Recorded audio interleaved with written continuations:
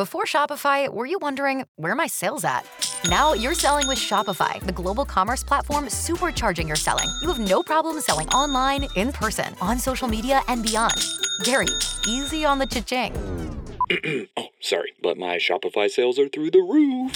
Start selling with Shopify today and discover how millions of businesses around the world use Shopify to ignite their selling. Sign up for a $1 per month trial period at shopify.com/listen. Shopify.com/listen.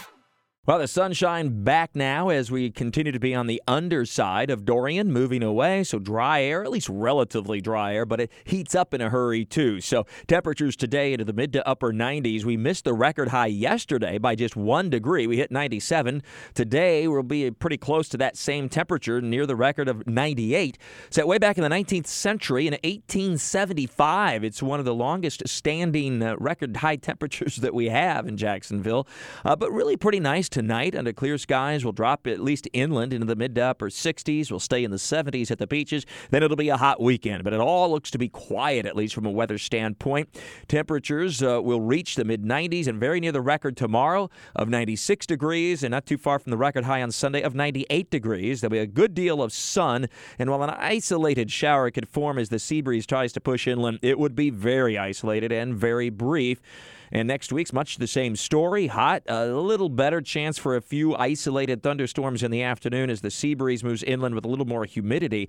But I tell you what, the overall weather pattern really looks pretty dry into the middle of next week. And some may be thinking, hey, we could use some rain here come about the early to middle part of next week, especially inland west of I-95, where the rainfall amounts from Dorian's swipe off to our east were far less than areas closer to the Interstate 95 corridor, the intercoastal, and the beaches. JAGS kickoff Sunday afternoon will be a hot one. The home opener, 1 p.m. Kansas City comes to town. CBS 47 Action News JAGS will carry it live for you. Temperatures will be in the low 90s at kickoff with mostly sunny skies. Feel like temperatures will be around 100 degrees. The burn time will be down around 10 minutes, so sunscreen and a lot to drink. Of water, folks.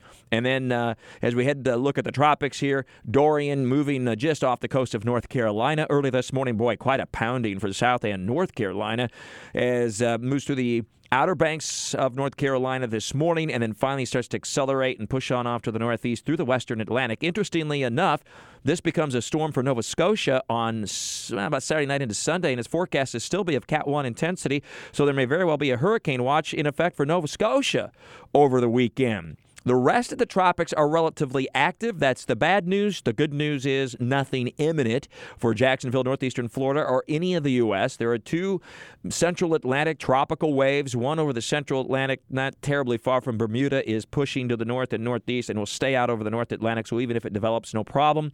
The southern one has some maybe long-range potential, but even that looks relatively minor.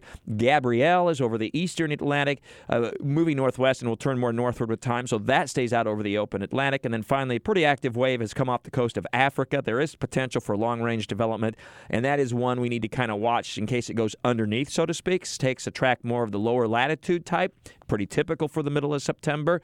And anything that gets a little further west then has to be watched carefully as it approaches or moves into the Caribbean and or Southwest Atlantic or Gulf of Mexico. So that would still be a ways off, and probably not much of a problem until, if it's a problem ever at all, until at least between the 15th and 20th of this month. And another wave that will come off Africa is something we'll have to watch too. So it's the peak of the hurricane season approaching here over the next few days and really over the next couple of weeks, but we'll be fine through the weekend. Always more in Talking the Tropics with Mike at ActionNewsJax.com, WOKV.com, and our First Alert Weather app. And I'll be posting soon, sort of a post-mortem, if you will, on Hurricane Dorian and its impacts on our area and the forecast process that we went through too in the First Alert Weather Center. For the weekend at the beaches, really very nice. Some are still scoured out from Dorian. It really varies quite a bit. I was at Jax Beach yesterday, and it really doesn't look bad at all, especially compared to Matthew 3 years ago. Now, if you head a little north of parts of Fernandina Beach or you head south through parts of St. Johns County, the evidence of the hurricane much more pronounced in some cases. We have quite a bit of scouring, so officials will continue to make assessments on the storm and its impacts. But overall, obviously, we did okay on this one. It was about double what Matthew was from our coast, almost 100 miles. Matthew down to about 40 miles or so from our coastline, and a little bit inside the track of Floyd back in 1999. time. Have a great and safe weekend. Just be prepared for the heat and plenty of sun with all your weather all the time. I'm Chief Meteorologist Mike Burrish for the CBS 47 at Fox 30 Action News Jax First Alert Weather Center for News 104.5 WOKV.